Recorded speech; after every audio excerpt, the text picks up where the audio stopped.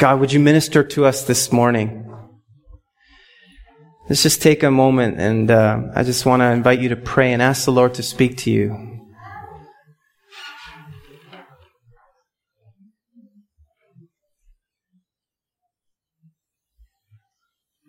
Now take a moment to ask the Lord to use me to speak to you.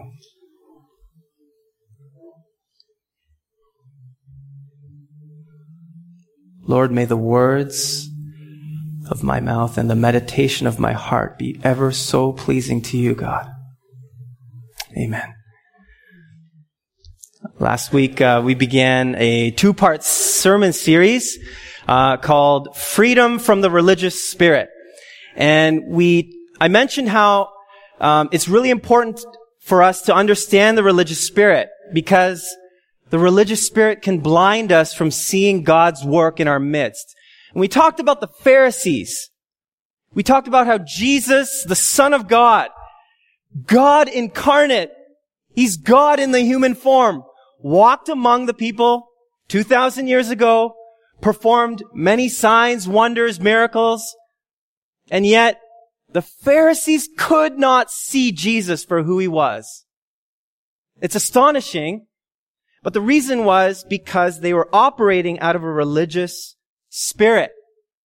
And we talked about that, and we were looking at Matthew chapter 23, where Jesus outlines the symptoms of the religious spirit. Last week we looked at two of them. And the first one was, they preach but do not practice. So preaching loud, practicing not. We talked about the second symptom was people pleasing. They do things to be seen by others. And so this week we're going to be looking at another 3 symptoms of the religious spirit. But before we go there, I just want to say, as I was praying and thinking about this particular series, God's been kind of changing my perspective a bit. In particular towards the Pharisees. I've been thinking more about the why. Why do people come under the religious spirit? We talk a lot about the what. What is the religious spirit, right? Matthew 23 outlines the what. What it is, how it looks, how it operates, we're talking about the what. But the why and the how, that's what God has been speaking to me about. And as I was pondering this, I've been having a perspective change towards the Pharisees. It's kind of like Peter in Acts chapter 10. He had a huge perspective change in Acts 10. If you recall that story, Peter was hungry.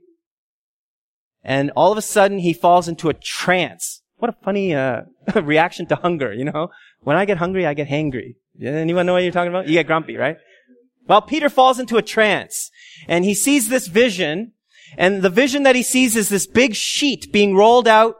And on this sheet were all these unclean animals. And so he's looking at this, and a voice calls out to him and says, Peter, kill and eat.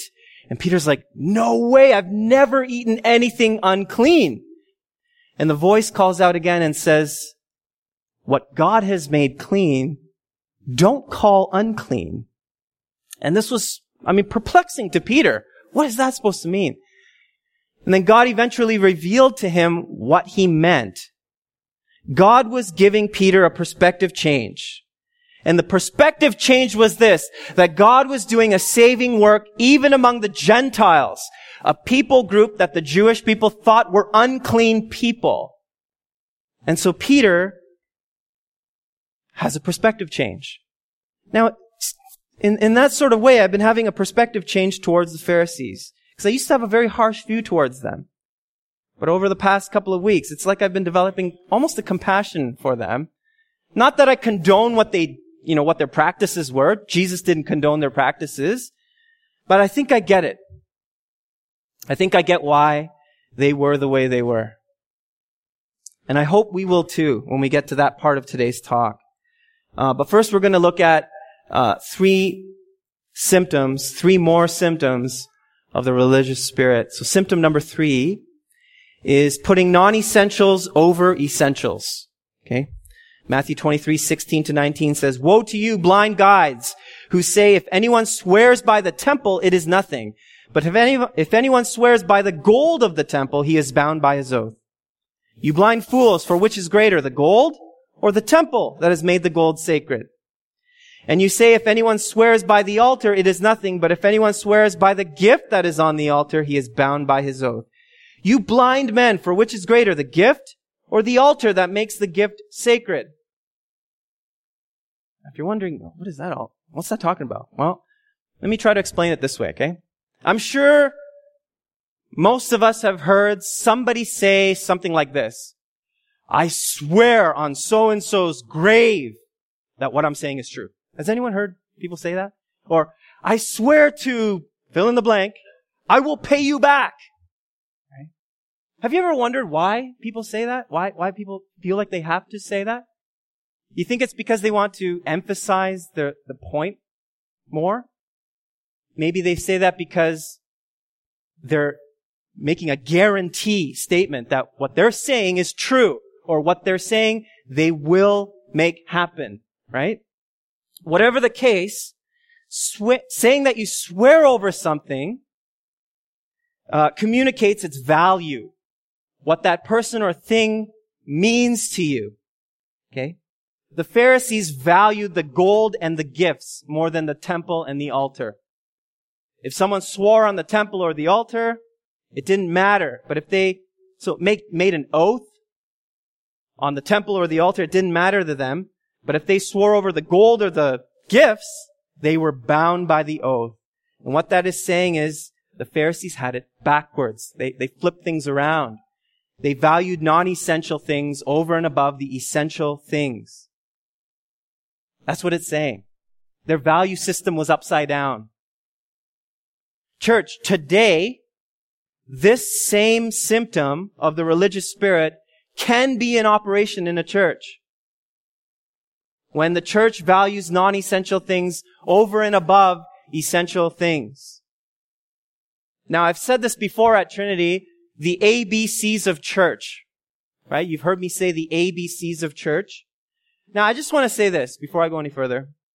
I know it sounds like I'm putting a blanket statement on all churches. I know that not all churches function this way. Okay, so I just want to say that I'm being very general when I say this, right? Not all churches are this way. But the ABCs of church are attendance, building, cash. Okay? And these can be the focus of a church ministry, the value system. It's placed higher than the more essential things, like the people. Right? Paul says in 1 Corinthians 3:16, you are the temple of God. The Holy Spirit dwells in you, the people. The temple is the people. Church is people. Now, I'm not saying that numbers are not important. They are. I'm not saying the building is not important. They are. I mean, we're going through a building refurbishment project, right? It takes money, effort, a lot of time. It's important because we want to maximize the reach and effect of Trinity Church in our community. So it's important. I'm not saying it's not important. I'm not saying that it's not important to have a budget. We need to have a budget, right? But those are not the main thing. The main thing, it's about people. Church is people connecting with Christ and connecting with each other in Christ. That's church. That's the main thing. Churches need to be careful what we value the most, because if the ABCs of church are more valuable than walking with Jesus together, then the people become a means to keep the building and the programs running, rather than the other way around, a means to grow in the Lord and in spiritual community. We need to be careful. The church needs to flip the value system around if the ABCs of the church is placed higher than people. The building, the programs, they need to be used as a means to foster community and relationship with God. So how do we get there? How does the church get there? Well, it starts with vision. That's why vision is so important. My people perish because there's a lack of vision. It starts with vision, and we need a solid vision to keep us moving forward. If not, the church can get stuck in religiosity. Jesus gave the disciples the vision that we are to go after. Matthew 28:19, verse 19 says, "Go therefore and make disciples of all nations, baptizing them in the name of the Father and of the Son and of the Holy Spirit, teaching them to observe all that I have commanded you, and behold, I am with you to the end of the age." Church, we're called to go. We're called to go. The church is made up of disciples of Jesus. We're called to go and win people to Jesus. Baptize them, teach them, then send them. You know, it's so awesome to see someone come to know Jesus. It's so amazing to see what happens in the life of someone who's brought out of the kingdom of darkness into the kingdom of God. It's so amazing. Their lives are totally transformed. They're born again. They're hungry for God. They ask so many awesome questions. And those of us who've been walking with the Lord, it's like, whoa, it's so exciting. And we get to answer those questions, be a part of bringing up the next generation of disciples of Jesus. At Alpha, when we see someone experience Christ, give their lives to Him, it's awesome. It never gets old. Never. We can run Alpha all the time, and when we see someone come to know the Lord, it's like we're seeing it for the first time all over again. It's so exciting. We need to keep our focus there.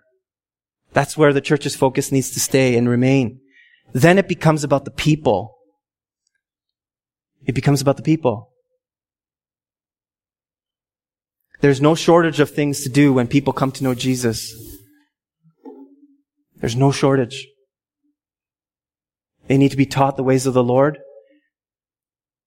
to secure their identity in Christ, because the devil's going to come and try to steal that away. We need to help ground them in who they are in Christ. Help them discover their spiritual gifts. Help them to develop a conversational relationship with Jesus. And then send them to go and repeat the process. That's what we need to do. Keep the main thing. Making disciples, expanding the kingdom, making an impact in this world for God's glory. The next symptom that I want to talk about is similar to the previous one. Making the minors into majors. Making the minors into majors. Matthew 23, verse 23 to 24 says this. "For you tithe mint and dill and cumin and have neglected the weightier matters of the law, justice and mercy and faithfulness. These you ought to have done without neglecting the others. You blind guides, straining out a gnat and swallowing a camel." Isn't that an interesting statement? Straining out a gnat and swallowing a camel. What in the world does that mean? What does that mean? Well, does anyone know what a gnat is? Does anyone know what a gnat is? This picture of some gnats. Okay. A gnat is a type of fly. There are many different species of gnats, one of them being the fruit fly. Okay. The tiny little things like that, big with wings, and they swarm by the thousands, right? Suppose you're out enjoying the weather on a nice day like today. You're out on your deck. You have a nice cold glass of lemonade, right, on the table. You're just basking in the sun. Such a beautiful day. And then you go to take that cup. You go to take a sip and you notice a little floaty thing in there. It's got wings. Okay, just be honest, okay? How many of you would dump the whole thing and just, get a whole new glass of lemonade? How many of you would do that if you saw a little, right? Okay. How many of you would just pick out the little fruit fly and then drink it? Okay.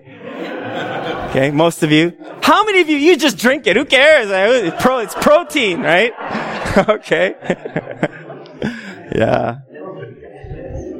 Source of protein, Well, The phrase straining the gnat comes from this idea. Okay, so in Jesus' day, when they had like a jug of water, what they would do is use kind of like a cheesecloth to filter that water when they're pouring it into a cup so that gnats couldn't be in the cup, thus straining the gnat. Gnats were considered unclean animals. And the Jewish people, they're very conscious of this, right? They're consciously aware of what not to eat because they're unclean, what the Bible says not to eat. They're very careful not to eat unclean things, right?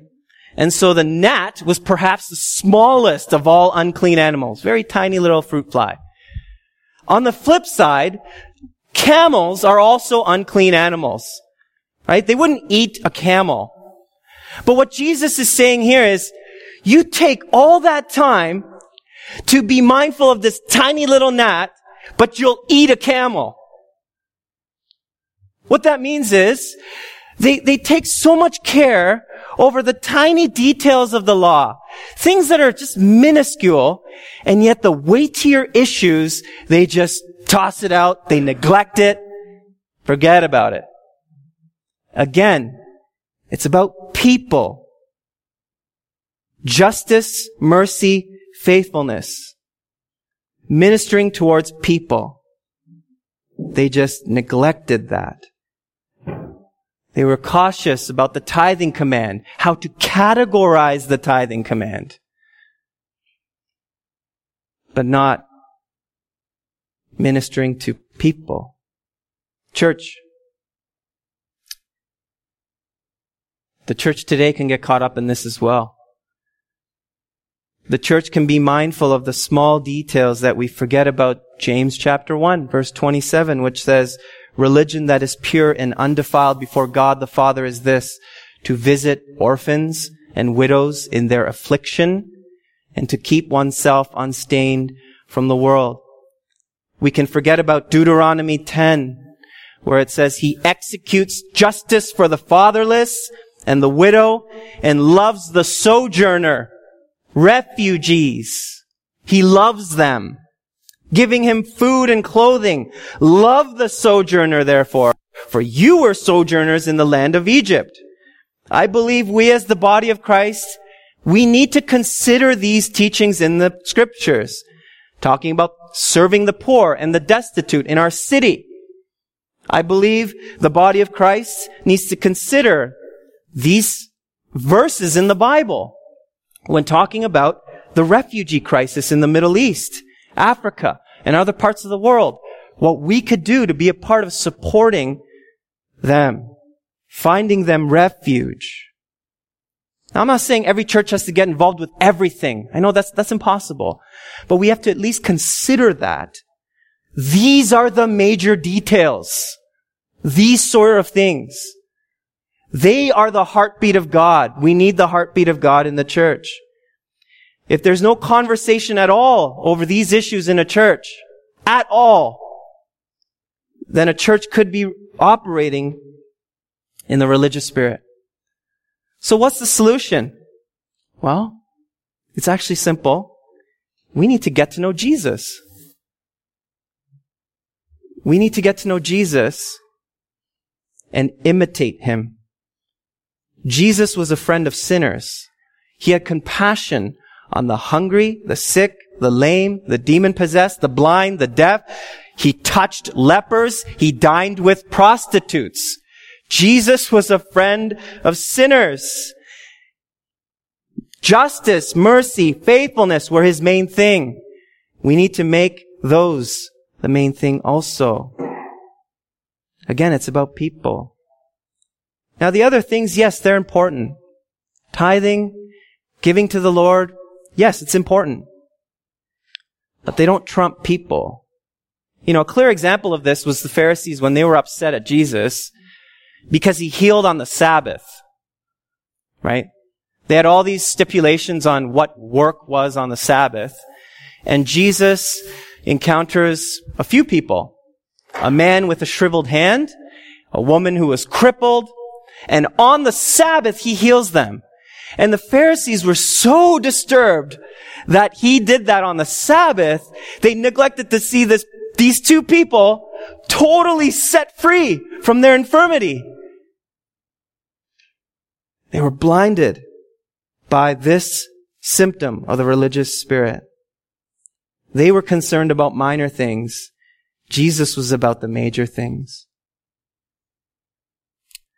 Lastly, symptom 5 that I want to talk about. It's actually directly tied to last week's sermon's symptom 2, which was people-pleasing. This next symptom is directly tied to that, and it's emphasizing the externals. Okay? Verse 25. Excuse me.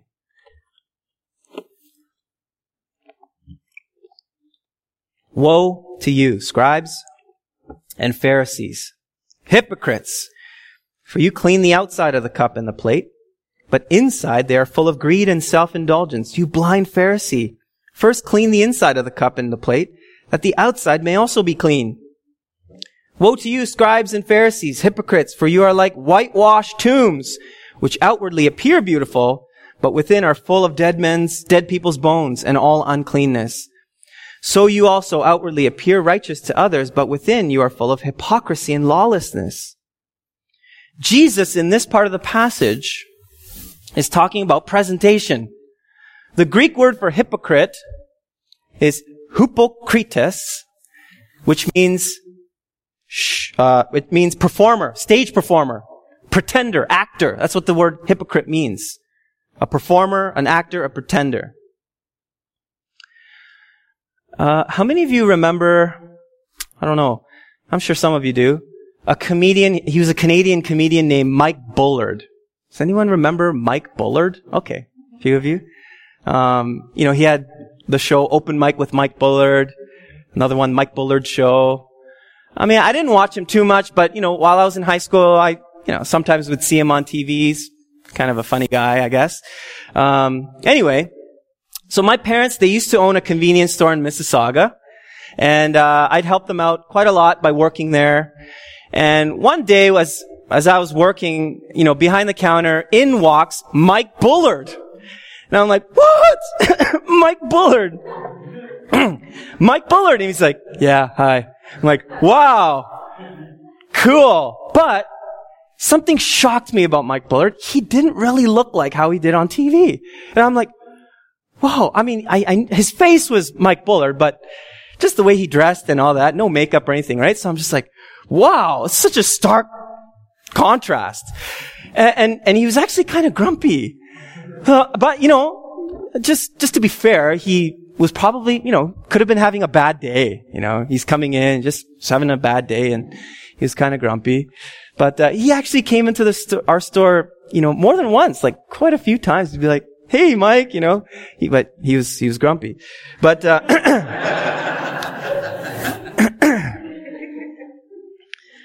just again, what was shocking to me, the huge contrast, was seeing this guy on TV, how he was on TV performing versus how he was in person. Now, I don't know him personally, obviously, but there's just such a stark contrast, right? Huge difference. And church, us Christians could be that way too. How we are on Sunday versus how we are every day. If there is a very huge divide between who we are on Sunday and who we are every day, it's possible, it's likely that we're operating under the religious spirit. Now, I'm being overly general here again, okay? Of course, we have some good days and some tough days, of course, right? There's some days at church when you're here, you've had a rough week, right? Rough month, rough year. And after church, you're just like, I just want to, as soon as Pastor James says, in Jesus' name, amen, you're just wanting to book it out. And, on your way out, somebody stops you. Hi. It's like, oh man, it's the last thing you want to do is just have a conversation. I know. I get that. Okay. That's not what I'm talking about. Okay.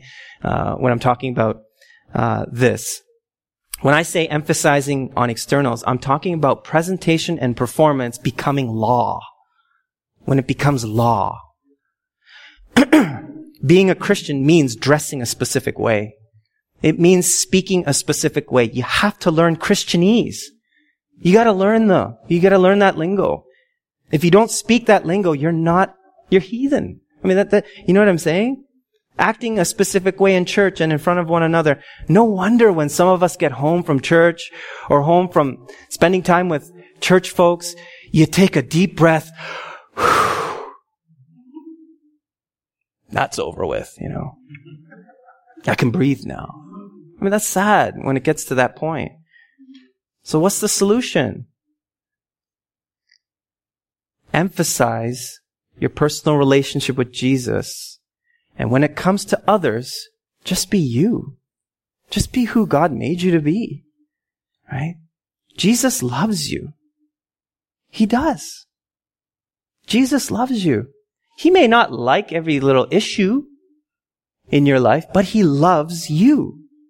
Live to impress Him. Stay connected to Him. Jesus said, I am the vine, you are the branches. If you're connected to me, you will bear fruit. Let the fruit be what other people see. Not the show. Not the pretending. Let the fruit from an intimate relationship with Jesus be what other people see. Cleaning the inside, which makes the outside clean. What Jesus was talking about when He was talking to the Pharisees.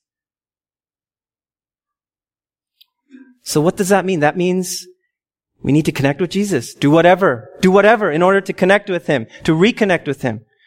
Ask Him, Jesus, is there anything blocking me from experiencing your closeness in my life?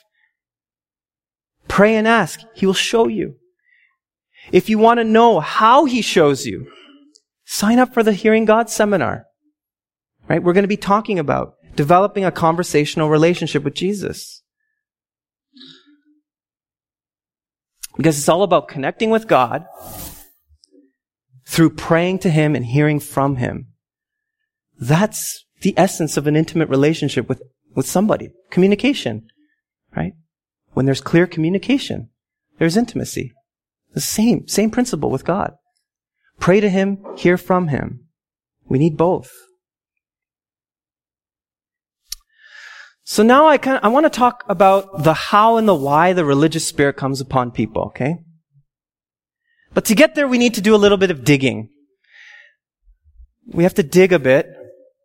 And we're going to start by digging into the lives of the Pharisees to find out more about who the Pharisees were, okay? The Pharisees, they were a movement of Judaism among 4 different movements in Judaism. Sadducees, Pharisees, Essenes, Zealots. Pharisees were a movement. They were kind of like a political group as well. Okay? Now, the Pharisees and rabbis, I should say, rabbis came out of Pharisees. Like Pharisees and rabbis were Pharisees. Okay? So rabbis were a part of this Pharisaical system. Now, the neat thing about the Pharisaical movement is that anyone could become a Pharisee. Right? Anyone could. Not everyone could become a Sadducee. You had to be born in the elite. They were the elite of society. You had to be born in that realm. And not anyone could just become one. Right? And we have examples of that in our world today. Right? Being born among the elite of the elite. Right? You're born into it. Well, with the Pharisees, it wasn't that way. Anyone could become a Pharisee. Right? And in Jesus' day, it was the most honorable thing for a boy to become a rabbi. Because it was their chance to become someone honorable in society. And so, kids by the age of 4 were put in school. Right? Boys at the age of 4 would go to school and they would learn the Torah, the first 5 books of the Old Testament. Genesis, Exodus, Leviticus, Numbers, Deuteronomy. Man, at age 4, could you imagine teaching them numbers in age 4? My goodness, I can't even. Anyway. But they would learn the Torah. Then when they hit age 6, from age 6 to 10, they would enter another school. It was called Bet Sefer, it means house of books. And they would learn and memorize the Torah. Okay? Genesis, Exodus, Leviticus, Numbers, Deuteronomy, by memory. They would have it memorized by age 10. Isn't that amazing? Fascinating? Now, among that group, if there were those who couldn't do that, they were cut. And they were told to go back to their home, back to their father's trade and learn that. And they were told, pray so that your son will be smarter than you. And that was very shameful. It brought shame to be in that number who were cut. Now, for those who moved on from Bet Sefer, they would move on and they would learn the rest of the books of the Old Testament, all the way to Malachi. They would learn and memorize the entire Old Testament. I mean, it's just astonishing that they would be able to do that, but they did. Not only that, they learned the art of answering a question with a question. Okay, this was a Jewish form of rhetoric. So if I were to ask you 1 + 1, the answer is 2, but they wouldn't answer it that way. They would say, okay, so what's 1 + 1? What is 4 - 2? That's how they would answer it, because it required a lot more thinking to answer that way, right? If they failed in this schooling, school, then they were told to go back to their father's trade, whether it be carpentry, fishing, whatever it was. They would go learn their father's trade and pray that their son would be born smarter than they were. Again, it was shameful to be cut. It was a shame-based learning system. And so the Pharisees, the rabbis, they got to where they got to in life by fleeing shame. By trying to flee shame. The ones who were advanced in that way of learning, they didn't get shamed, while the majority were shamed. And of course, this created the us versus them mentality, the good versus the bad, clean, unclean, holy, unholy, godly, ungodly, smart, unsmart. Okay? It created a divide. Shame is a powerful motivator, but it has devastating results. It creates division. Where did shame come from? Well, it came from the fall, which is outlined in Genesis 3.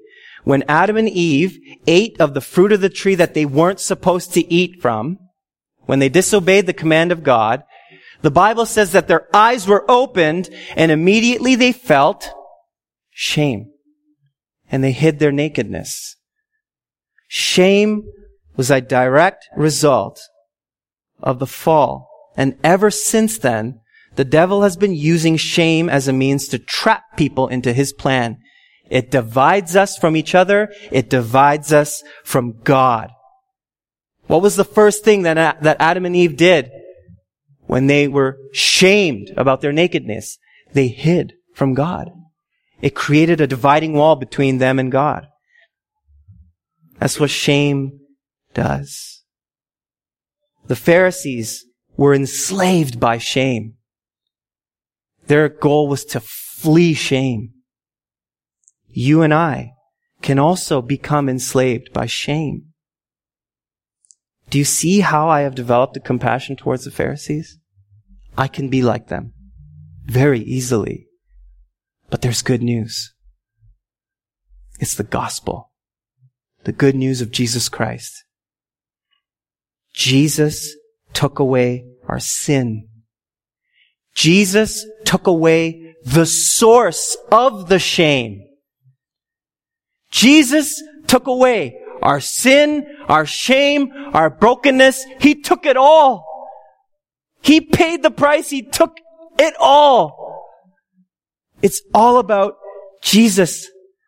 You and I simply need Jesus. Not everyone else's opinion of us. We need Jesus. Not how other people will see us. We need Jesus. Not more works to make us feel qualified in some way. No, we need Jesus. We need Jesus, not more layers of pretense. We need Jesus. In fact, we all need Jesus. That makes us equal. We all equally need Him. Doesn't matter how much education one has or how well one can speak, act, and look in front of people. Okay? Not that those are terrible. I'm just saying Those are not what defines us as righteous, holy, and godly. It's Jesus. We are equally in need of a Savior to take away our sin and our shame. We don't need the religious spirit to falsely deliver us from shame. The religious spirit doesn't deliver us from shame. It deflects the shame. But shame has a way of creeping back into our lives when we're not connected to Jesus. We need Jesus. It's all about Jesus. I think I'm done. Let's pray.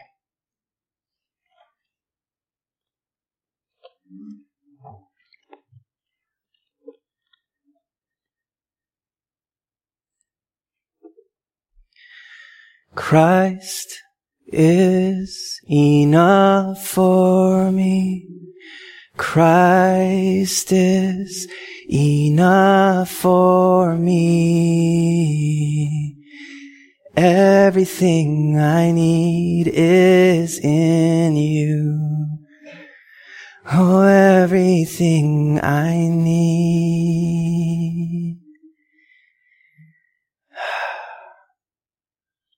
When we are weak, Jesus, you are strong. You are everything. You are the hope of glory within us. You are our strength, our portion, our deliverer, our fortress, our friend, our Savior. You are everything. It's all about you. May our lives be a testimony of you, of what you are capable of doing in someone's life. Where sin and shame are no longer the motivating factors in our lives, but an intimate relationship with you is. Lord, we want to be connected to the vine. We are your branches. We want to bear your fruit that will last. The religious spirit does not bear fruit.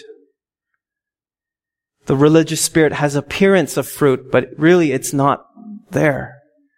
Help us to flee from that, Lord. Deliver us from any of that, if there is any of that in my life personally, Lord. And I pray, Father,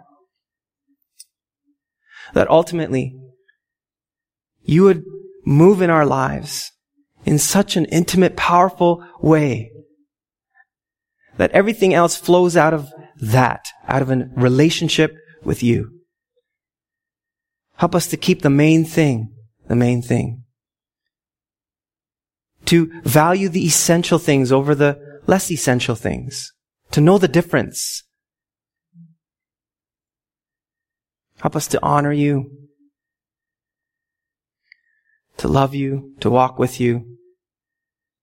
With each other as community here at Trinity. Connected to you. We love you, Lord. We thank you. Thanks again for this awesome day.